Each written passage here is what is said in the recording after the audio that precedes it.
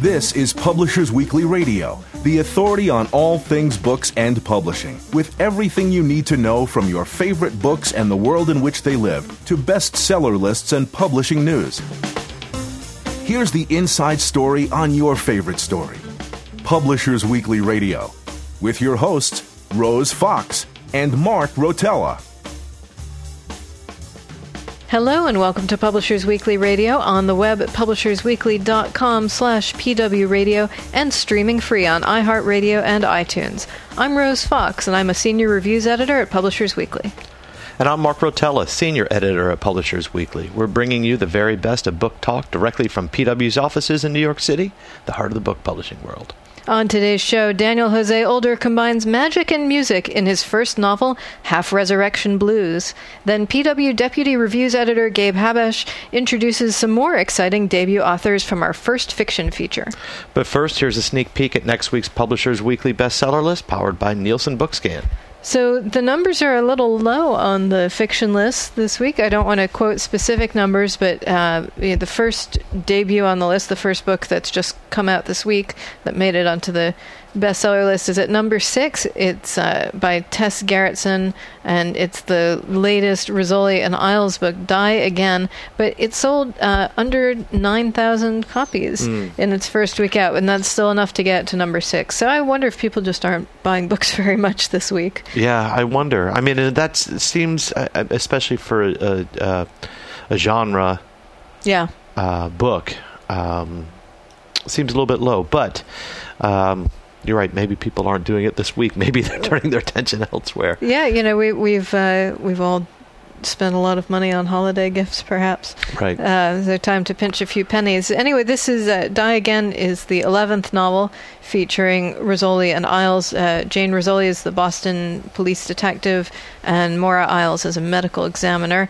We called this book Spellbinding, and it involves a taxidermist and who's murdered, and the theft of a rare snow leopard pelt that he was preserving.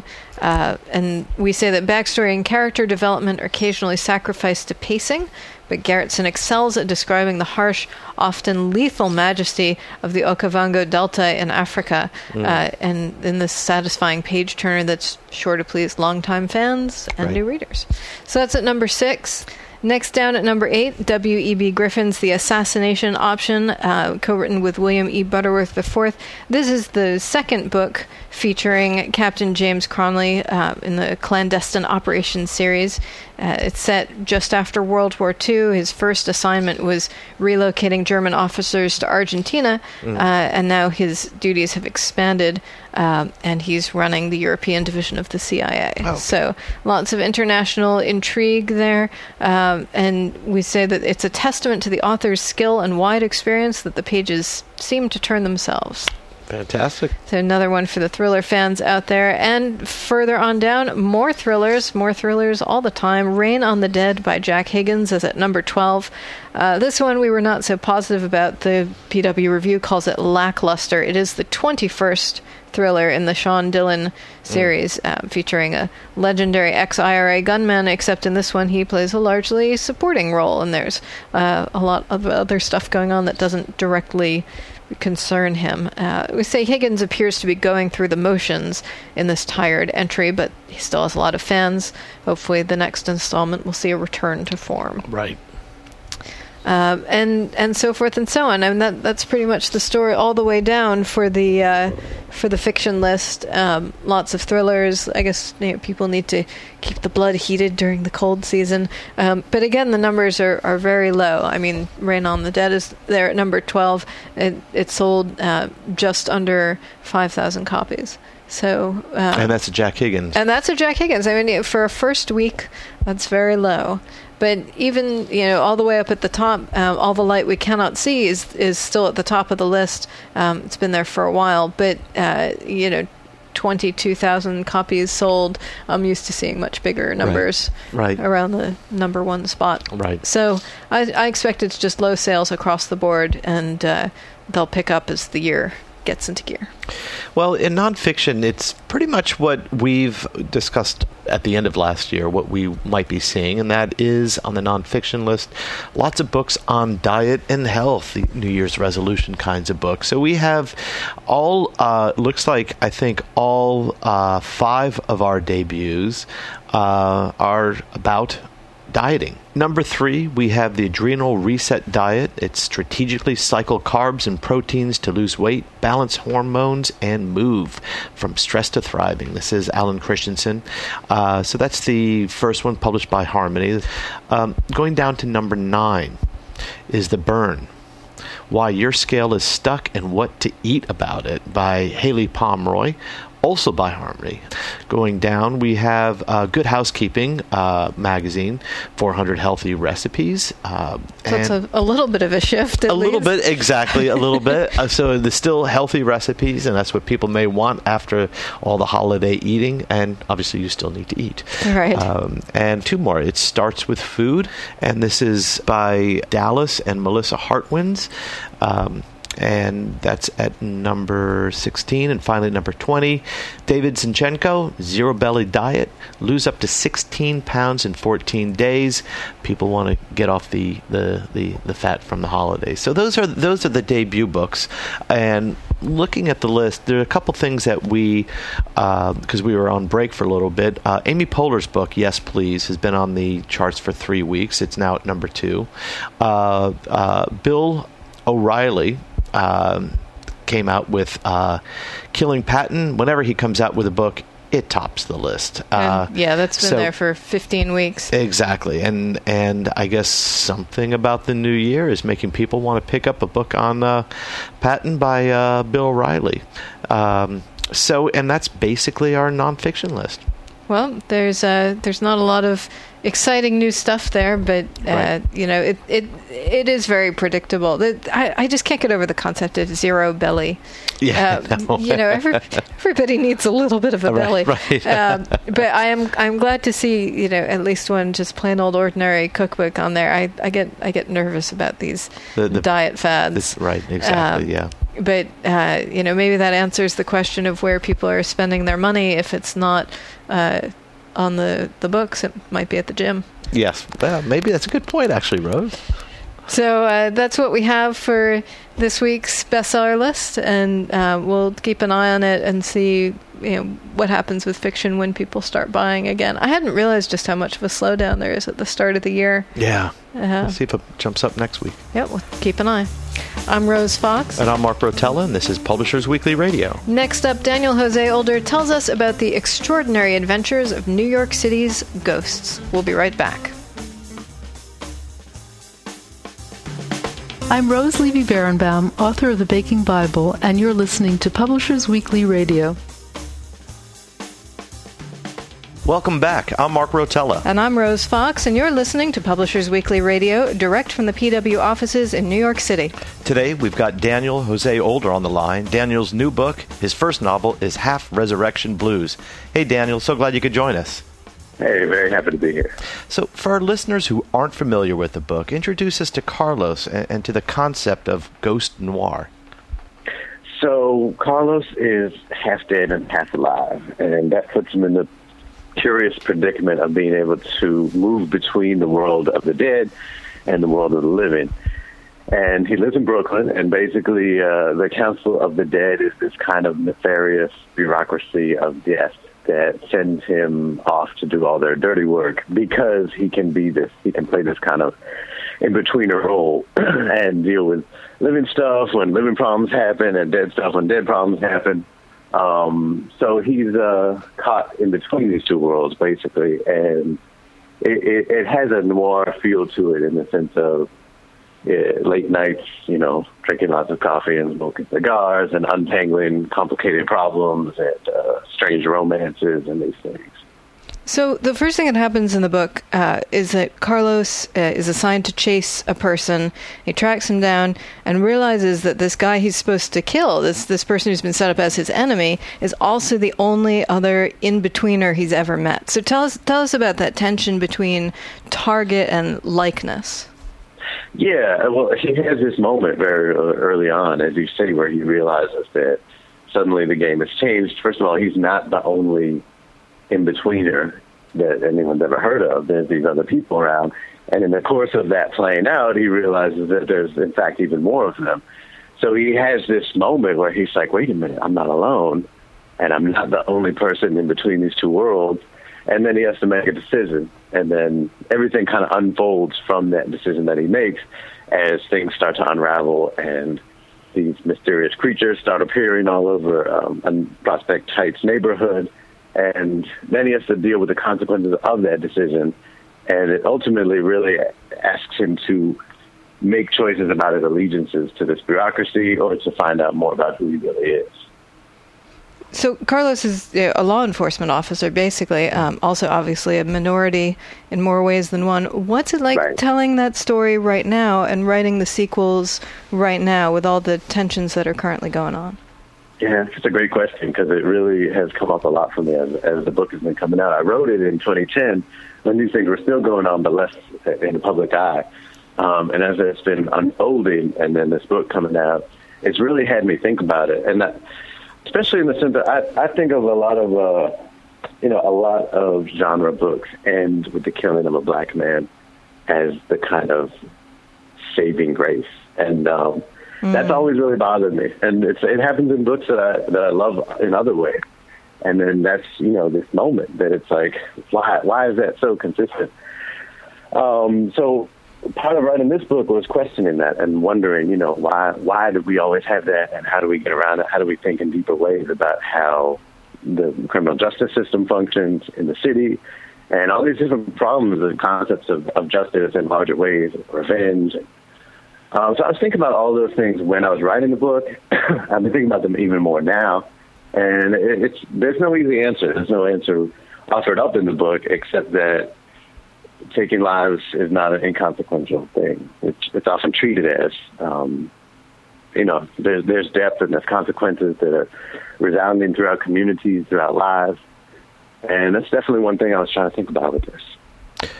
Was Carlos the character based on anyone you knew, say, in the neighborhood, any minority law enforcement officers?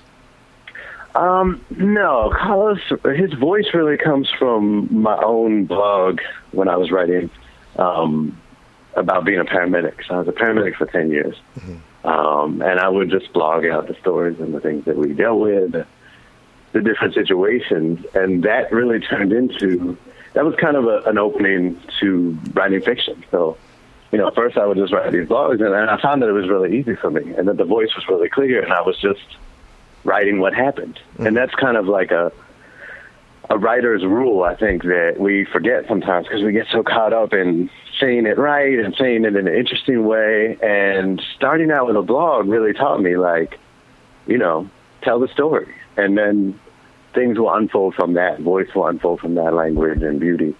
So I started writing because of that. I started writing fiction because I realized that telling stories was, in some ways, very simple, and in other ways, you could bring more depth to it that way. So his voice comes directly from my own experience. And so you just mentioned you were a paramedic, and mm-hmm. you were a paramedic for a while. How did you get into that, and how did it influence your writing about death and undeath? I got into it because I needed a job. It was something that always really interested me, but I didn't know, it wasn't necessarily, I didn't see myself as a doctor ever either. But I thought it was a fascinating idea of a job to work. And then I was finishing college. I was a social science major and music minor, and I knew that I was going to need to pay my rent. So I took the EMT course when I was in my last year of college. And then I came to New York and became a paramedic here. Paramedic is a higher level of training than an EMT. I worked as an EMT for a little while, became a medic. For a while, I was just doing that. There was a lot of creative stuff happening inside of me, but I was so focused on just being, a better medic that I didn't have a lot of time to be writing or making music. But eventually, that really became a lot of the push behind why I write ghost stories, and a lot of the stuff that I talk about in the fiction about these kind of struggles that humans have within bureaucracies that are, at their root maybe created by humans, but still based in things like making money or saving face or, all these different bureaucratic things that aren't actually about human life. But here we are on this line of life and death. So as paramedics, we were always conscious and aware of that, being on that line, being between life and death and being between humanity and bureaucracy. And that's always been a fascinating tension for me. So it just naturally unraveled into fiction. So the first time I encountered Carlos was in some of the stories in your collection, Salsa Nocturna. How did writing a novel compare with writing those stories? Well, Salsa Nocturna, it really helped me understand how a novel functions because it's interconnected short stories. So I at first started out writing short stories, and they kept ending in these ways that left a lot of room to wonder what happened next. I like that in a short story personally because it makes you feel like it's part of a larger world and part of a larger life, and that feels true because we never really end stories, right? But I realized as I was writing them that there were different arcs that were going through them. There were different characters that would show up again, and beyond that, there were ideas that would grow. So that excited me, and I realized that was really a way to think about the larger arc of a novel, of a longer piece. And then on a smaller level, a micro level, it made me understand how a scene functions much more clearly because when you're thinking about a short story, you're still dealing with a beginning, a middle, and an end. And you're still dealing with these arcs and these different turning points that happen. And sort of focusing on that and starting with that as a concept, it makes you realize when you're working in the novel form, you're still putting together short stories. You're still taking these moments of crisis and layering them in increasing intensity on top of each other to reach this one larger climactic event. And obviously with the titles, music is very important to your work. You have Resurrection Blues. The series is called Bone Street Rumba. You have the Salsa Nocturna, which is, I'm told, not about salsa, the food. It's not a good book. I get asked that a lot. I'm sure you do. And you said you're also a musician. You're a composer, performer. You have a band. How do you integrate music into your writing? Well, on the most basic level, I always listen to music when I write. And sometimes finding that right piece of music is the difference between spitting out 1,000 words that will stay, words that work, and just sitting there blankly. Because right. When you don't catch that, to me, writing is so much about flow, and I mean the process of writing. And I can tell when I sit down and it's there. And a lot of that has to do with picking the right music. On another level, I started studying music seriously back in college from a place of understanding the limitations of the written word. I've always written and I've always loved writing, but I was becoming really aware of these places, these deeper moments that you can't touch with writing, that are much larger than words. And I felt like, and I feel like still, music is a way to touch on those, not to explain them or define them, but to reach them on some emotional level. So that was my entrance point into music, into learning the fundamentals of music. And I studied Cuban music in Havana, where my family's from. And, I went deep on that level. And then returning to writing was coming from a place of wondering, in part, well, first of all, I was trying to make money, too, because as a musician, I wasn't making money. I was working a lot, working for choreographers and puppeteers and scoring pieces. But I wasn't surviving. I was surviving from the ambulance. So in part of trying to work my way off the ambulance, I started writing novels, which I know, why would anyone ever write novels to make money? That does sound absurd unless you know how hard it is to make money as a musician. Right. But some people can do it, which is amazing. But I, as a writer now, I hear music and I think, my God, can we as writers ever reach some of that amazingness that, like Jimi Hendrix gets to, or Radiohead, or John Coltrane, when they just hit that certain moment and it's like perfection. And I know as a writer that, no, I can't get there. But I know that just in inspiring, in moving in that direction and reaching for that, I'll find something new that I've been looking for that I wouldn't have gotten to otherwise. So I think of music like that, like it's this unattainable kind of place, this aesthetic that is bigger than words, but their words themselves get better when they try to reach for that impossible thing. Mm. I want to ask another question about music. You've just listed a couple of what seems to be inspirations for you, all very different. Coltrane, Radiohead, but also the titles of your books are rumba, salsa. You have blues in there, but the music you create, and you said your family's from Cuba. Mm-hmm. It seems to be the blues, the rumba, the salsa, all kind of music that is indigenous to a culture that was formed within these countries. What is the music you create, and what is the significance of these kinds of music to your books, to your writing? Yeah, I mean, that's a great question. And so my mom is Cuban, my dad is Jewish, and I love drawing from the different cultures and kind of throwing them together, but also doing it with intentionality and thinking about what is the meaning behind that, and where do those musics come from, where do those cultures come from. I think that when I was writing music for choreographers and when I was writing more instrumental tracks, I would do a lot of that. So there would be a kind of underlying beat, and then I would grab some of this and some of that and put it together.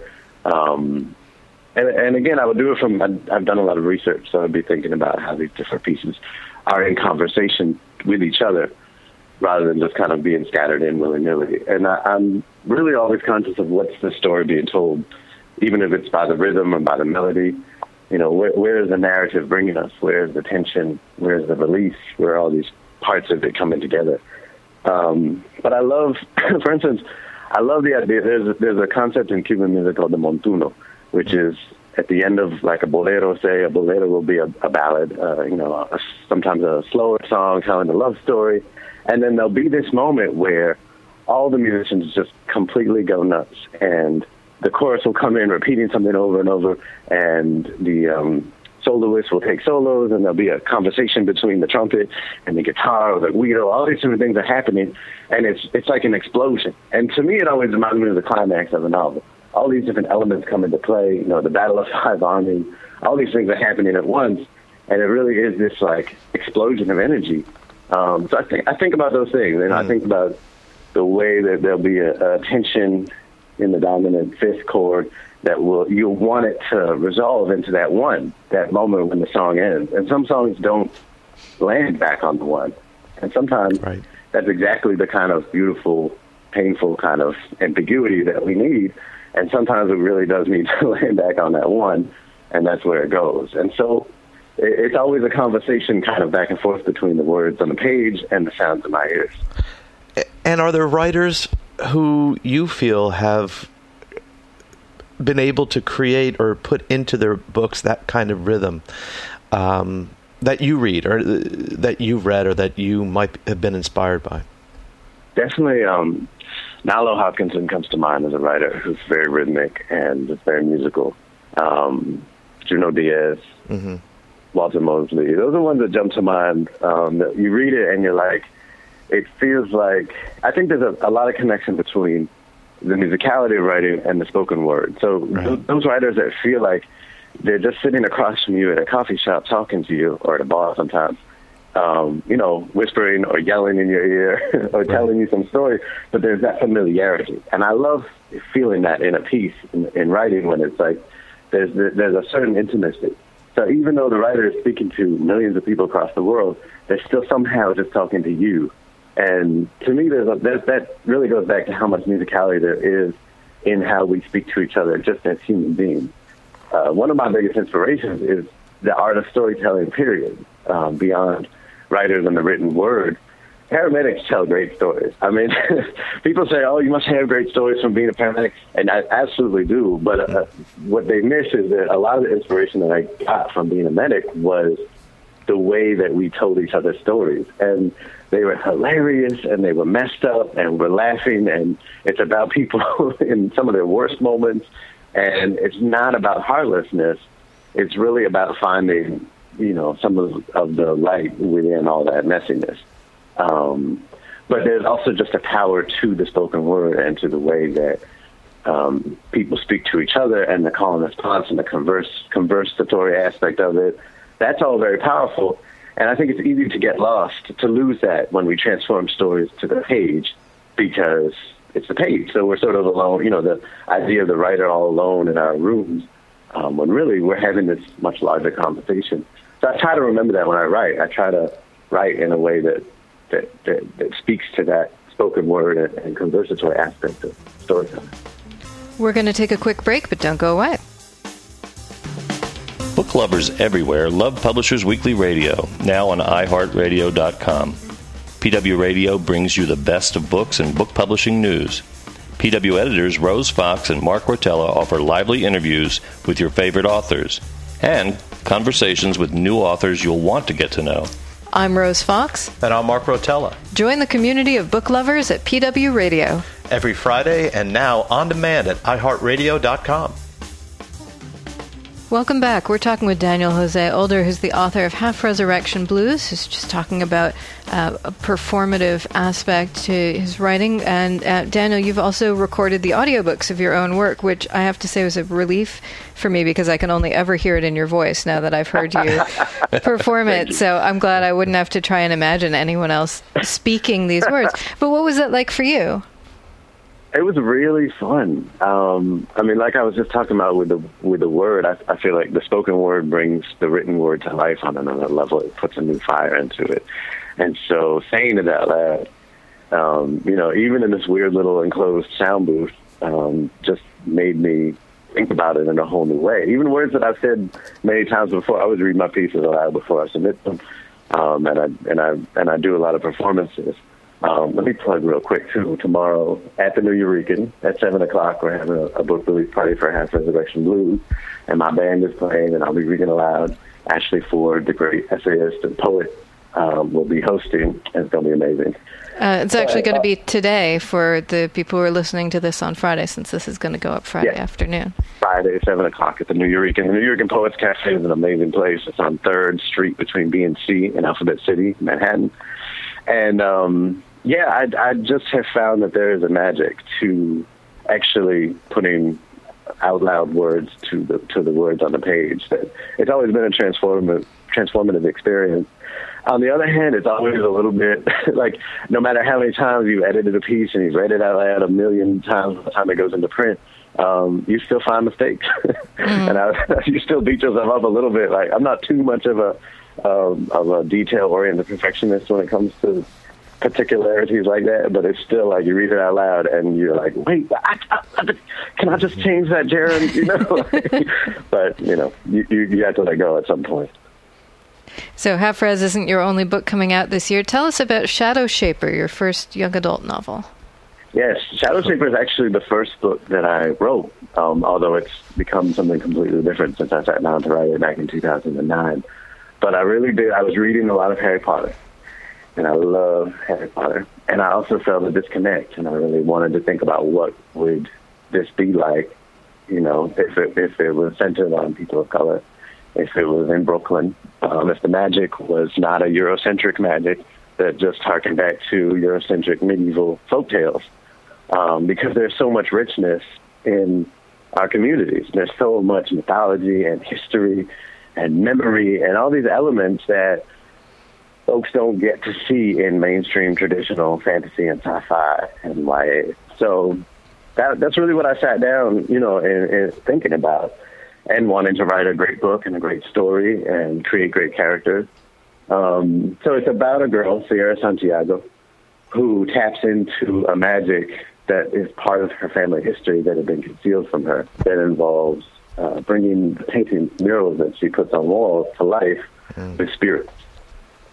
And there's an anthropologist from Colombia who gets involved, and it gets messy, and there's this hot Haitian dude that she gets involved with, and there's a love interest and all these things. So, it's a story, it's an adventure, and it's about counter-narratives, and it's about magic and art and the power of art and culture, and it's about Brooklyn. Did you have fun writing about Brooklyn? Oh, man, I had such a great time. I always do, and I believe in the power of world building, even if it's the world that we live in, but with some magical twists and turns or some ghosts walking around. I do think that creating context is one of our best tools as writers. The ability to really talk about power in a multi-layered and complicated way lies in how we build those worlds around our characters. And when you think about this city, I mean, this city in particular, but really any city, it's a crossroads. There is so much happening. Every time you walk down the street, there are signs of the city and the way it's changing and the forms of oppression and empowerment that are at play and everything, you know. And so it's like, when you don't tap into that, why wouldn't you? There's so much to say. And when you use it as the setting, as the context around the story, it's possible to do it in a way where you're not banging people over the head with it, where it's, because the truth is, it really is a part of people's daily lives. The way that gentrification affects things, police brutality, these are daily life things that sometimes explode and sometimes simmer. But they're a reality. Mm-hmm. So I find that writing about it in a way that brings it naturally into the narrative speaks to a certain truth that's often missing. And you're talking about bringing reality into your fiction. Yet you also write essays on reality, on topics like race and power. How did that side of your career develop? You know, an essay I would be writing a book, and an essay will happen inside of me, and I will have to write it, or I will be banging my head against the keyboard. And I struggle with nonfiction. I love to write it, but it rarely flows out of me in the same way that fiction does. When I'm rolling on a novel, I can just sit down and write often, not all the time, but generally. But with nonfiction and with essays, it's like pulling every sentence out from my throat, one word at a time, sometimes one letter at a time. But there are certain things that I'll experience or analyze in my head over and over, or go through, you know, or see. And the way that they want to come out of me is in the nonfiction, straightforward essay saying exactly what I see and taking it apart piece by piece and putting it back together. I love the essay form for its ability to be so emotional and so political at the same time, in a very particular way. And I love essayists like Ashley Ford, like Saeed Jones, Kiese Lehman, who write these amazing pieces about being alive and connect that and bridge their experiences in life to these larger questions that we ask as a culture, and these questions about power, about gender and race. But it's a way of humanizing that conversation and not making it just in the academic realm, but making it about what we live, you know, as people in the world. So that to me has been the power of the essay, is reading essays like that, reading Baldwin, Hooks, and understanding what an essay can do, and then just sort of groping at that. But ultimately it's about, there are just some things that need to be said straightforward, and there are other things that I think do well to be kind of coded into the mythology of fiction. You had written a piece, I'm thinking of one in particular that you had contributed to BuzzFeed, and it was on diversity in publishing. Mm-hmm. And this is a topic that we had talked about. We had our two of our editors on staff talk to us about an issue we had in the magazine on diversity in publishing. Can you tell us your thoughts on that, your experiences, perhaps? Yeah, where to begin, though? Let's talk about, I think you had said something in the article, you had written that you didn't know a person of color in the book publishing world until, I think it said, your current agent or something? No, that's not exactly true. I mean, I think I was talking about just dealing with the fact head on, you know, that there are so few people of color in the industry, mm-hmm. And that it is so extremely white. That's an issue that we need to talk about with a lot of honesty and with a lot of vulnerability. And that's sort of what I think is often missing from the conversation. Mm-hmm. What are the repercussions of that, both on how the industry looks from the outside, so what books are published, how they're published, what the covers look like, and what it looks like from the inside, in the sense of what are the conversations happening within the industry as far as in the boardrooms, but also what are writers of color. And it's really not, diversity isn't just about race, but definitely writers of color, trans people, LGBTQ folks, people with different abilities. You know, what is going on with us as far as, like, are we self-censoring? Are we telling our truest story?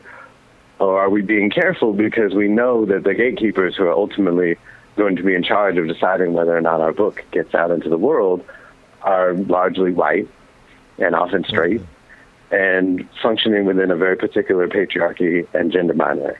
So the question I have, and the question I think we all need to ask ourselves at all levels of the industry is, first of all, how do we break through this situation as it is? Because it's not a fair situation, it's not equitable, it's not right to have such a heavily imbalanced industry full of whiteness and white culture.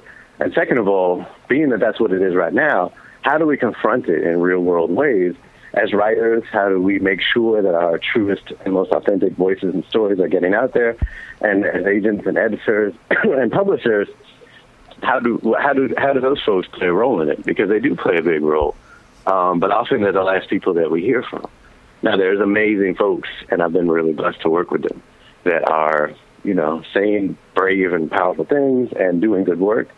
But the majority of the industry, you don't hear a lot about it. So it's great that we're having this conversation, that we're talking about diversity. I want us to go deeper and talk about power, talk about race and power and gender and power. How do those things really affect things as far as forms of censorship that are happening? Because folks love to cry censorship when they're called out, for being oppressive. But let's talk about the kinds of censorship that happens without ever even a word going back and forth. But the forms of censorship that basically mean people aren't even bothering to put their true stories out there because a lot of times they know or they assume that they won't be greeted with friendly faces because it is calling into question the very supremacies that we're dealing with. Rose Lemberg recently launched a big discussion about this under the hashtag Don't Self-Reject. Thank you. I was trying to remember what the hashtag was. Yeah, it's still going on, I think. Because that was a big conversation, which I was participating in also because right now I'm writing a book about a queer transgender hero, and it's a romance novel. And I'm thinking no romance publisher is ever going to touch this. So I definitely feel that feeling of why should I even bother at the same time that I feel the urge to write this story, which is a story I know pretty intimately from my own life. Right. So do you have, as someone who's clearly pushed past that, now 2 books out, also you and I edited an anthology together, you've got another novel coming out soon. Do you have any advice for writers who are struggling with this particular kind of self-rejection? Don't do it is my best advice. And I know that I don't say that thinking that it's as simple as just me saying it and so people won't.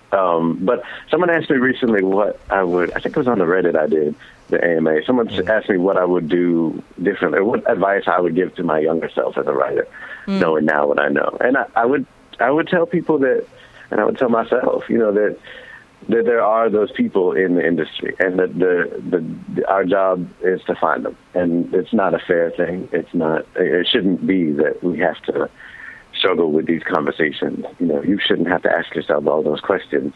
But use that as part of the inspiration to both make the work truer and more, heartbreaking and difficult and beautiful, and also use it as your fire to find the right people, the people that will truly uplift your voice and not try to make a simplistic commodity out of it and not reject it because it's too raw, not try to mold it into what they think it's supposed to be. But I'd heard so many horror stories because every writer of color will tell you some really messed up things that have happened to them in the industry. And so I was pretty much assuming that I wouldn't find anybody because of all the painful things that have happened to us in the past. But I did find really good people, both agents and editors. And I think knowing that, I want people to know that that's possible, 1. 2, I think don't ever let anyone tell you what your path to success is, what success means, because it's so individual. And especially now more than ever, writers have unprecedented access to audiences. We have the ability to reach thousands and thousands of people now in ways that we hadn't ever before. And self-publishing is a whole other thing now than it's ever been, and it's always changing. And small presses are doing their thing in ways that they never have before. So there are these, at the most basic level, there are 3 different paths as far as bigger houses and independent presses and self-publishing. But even within that and in between, there's so much space to do different things. And there's ways that we haven't even thought of yet.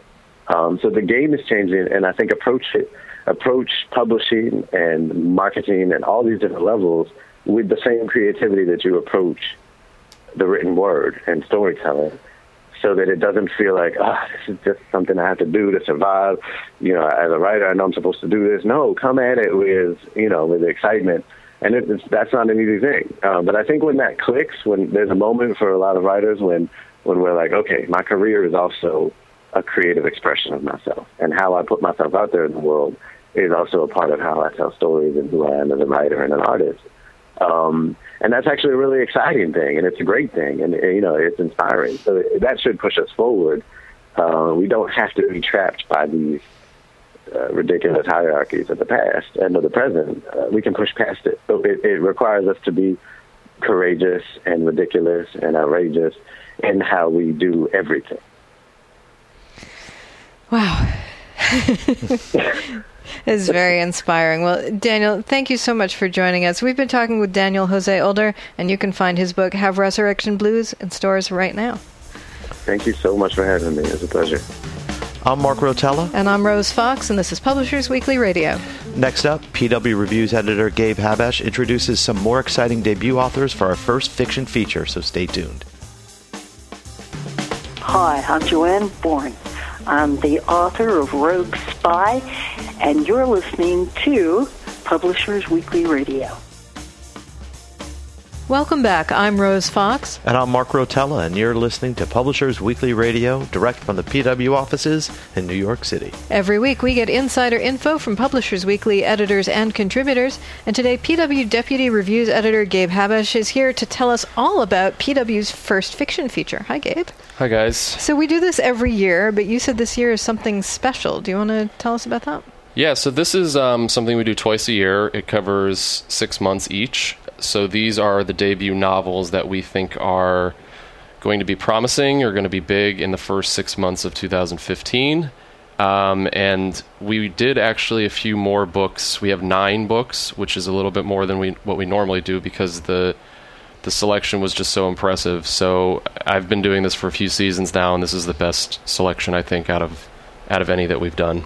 Great. So impressive in what sense? What makes these particularly outstanding books? Well, it's like I said, there were just so many books to consider to begin with, and we ended up getting a really diverse selection of books. I mean, we have every type of fiction that you could imagine. We have stories, and we have novels, and we have pretty challenging books. We have sci-fi books. We have thrillers. We have everything. So that's what we try to go for, is just try to get the best books, but try to get a variety also. And it was pretty good job this time. Now, most of these in first fiction, younger authors, or do you get some authors who are maybe in mid-career, maybe have written nonfiction or poetry before, but this happens to be their first novel? Yeah, we have a mixture. I mean, we have some people who are pretty young and in their 20s, and then we have some people who have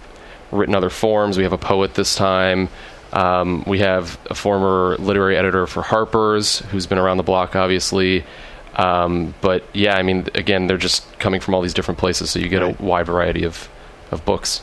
So hit the highlights for us. What are a couple of the outstanding books among the outstanding books? First, we have Rebecca Dinerstein, and her book is called The Sunlit Night. And that comes out in June, but we got galleys for that really early, and her publisher is really getting behind it. It's sort of a love story set at the top of the world is the sort of pitch for it, and it takes place in a Arctic archipelago named Lofoten, and it sort of takes 2 characters. The first is a recent college graduate named Frances, and she has just suffered some heartbreak, and she goes to an artist colony, and there she meets a Brighton Beach Russian immigrant named Yasha. And so it's just sort of 2 different worlds coming together, and it's just a really well-told, sharp, funny book.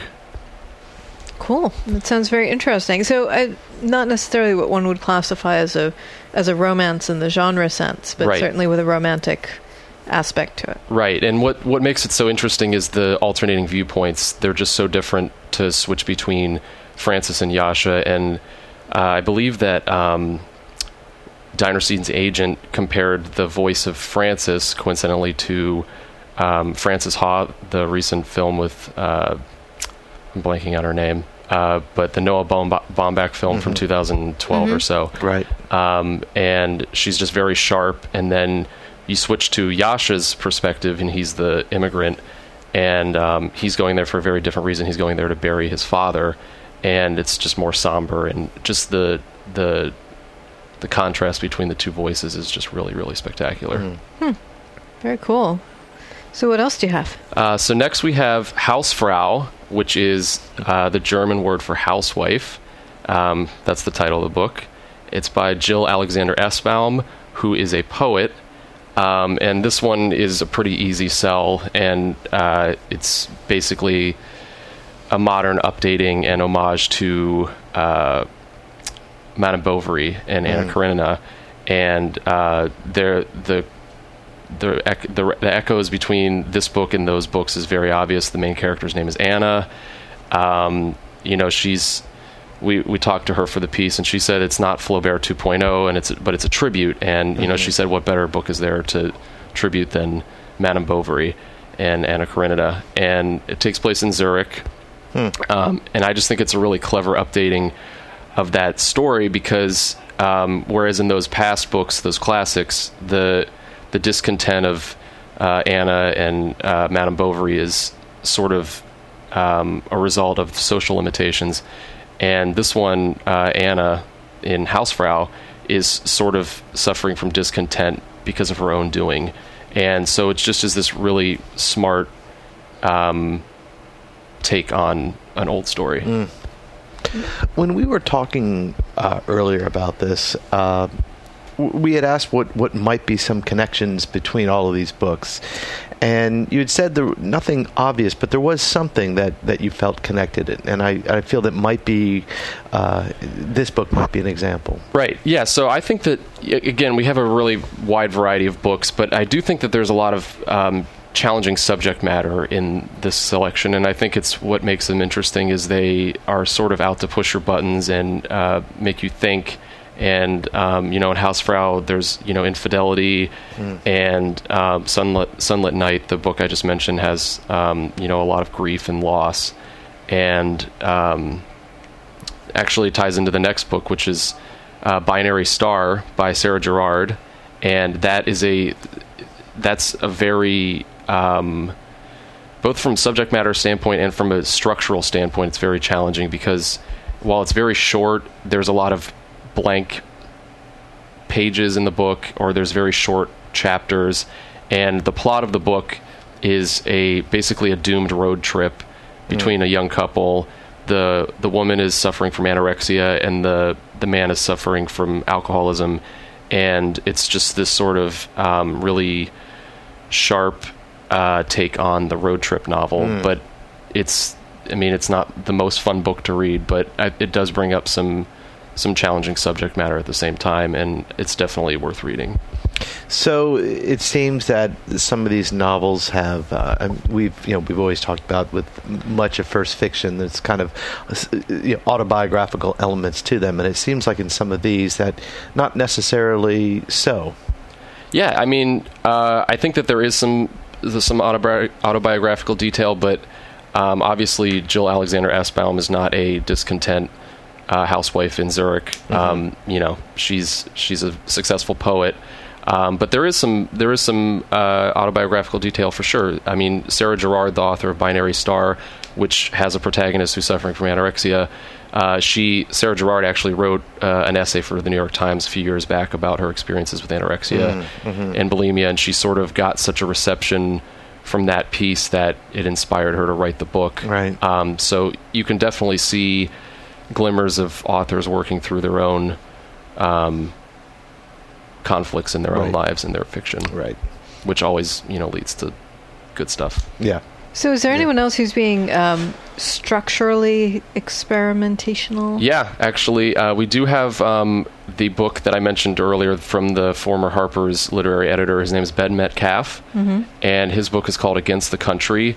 And this book is super weird, and it's going to be pretty divisive. I've seen some early reviews. I believe it came out this week, or it's coming out next week. It's this month, and I saw a review that sort of tore it down as nonsense, but we at PW love it.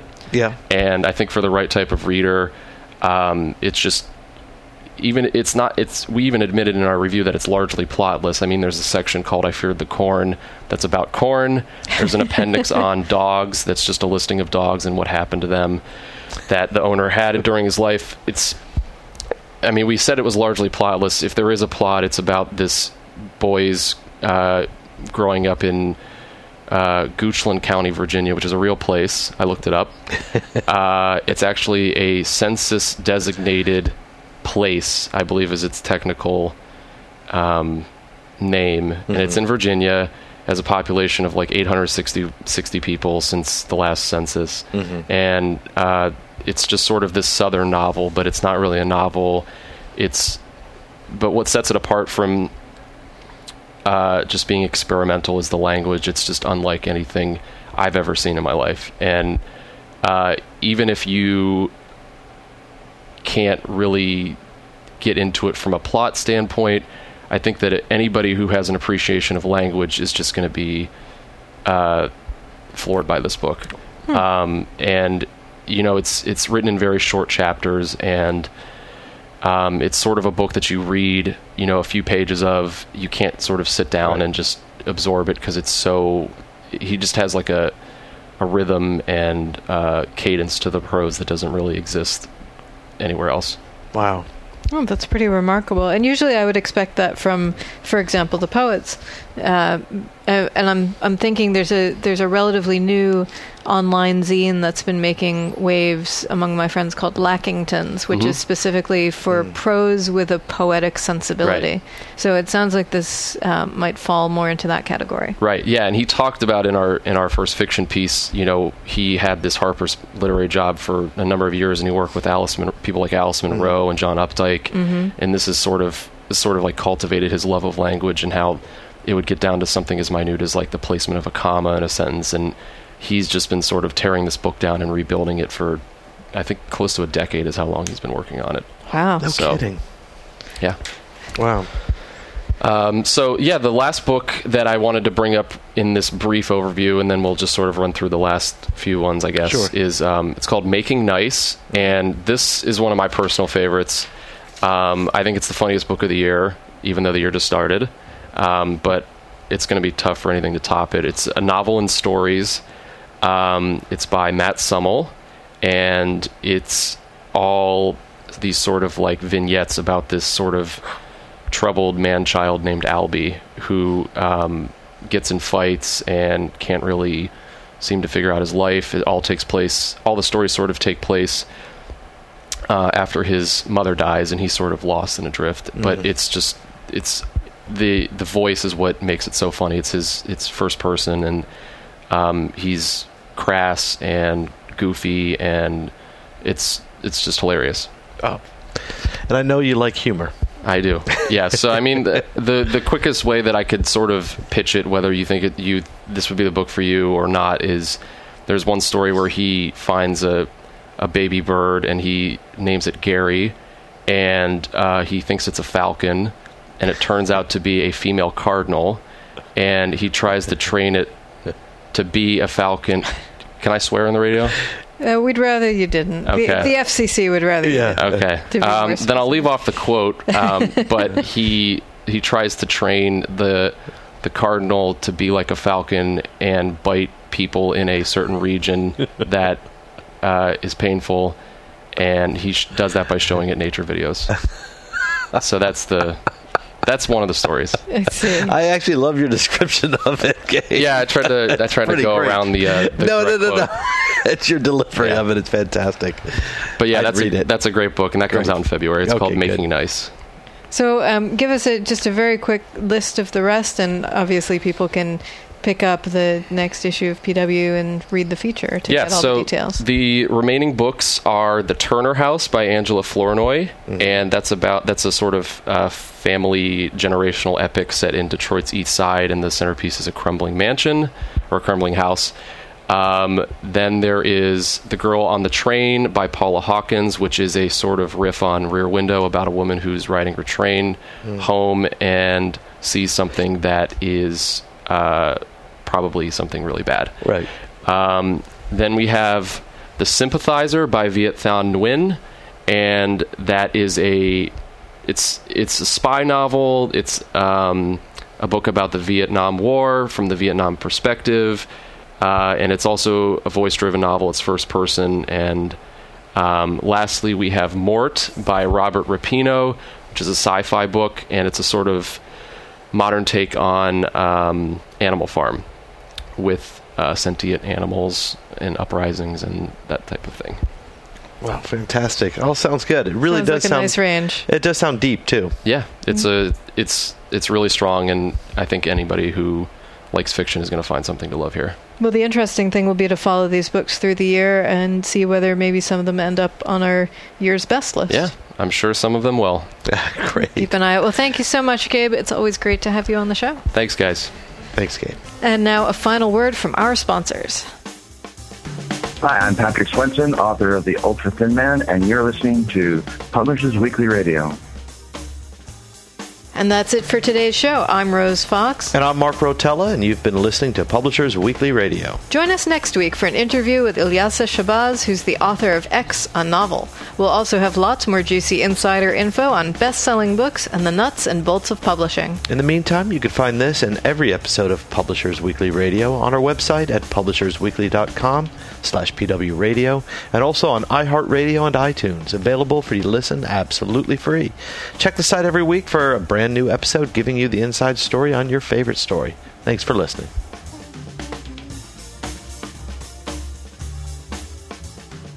You've been listening to Publishers Weekly Radio Show.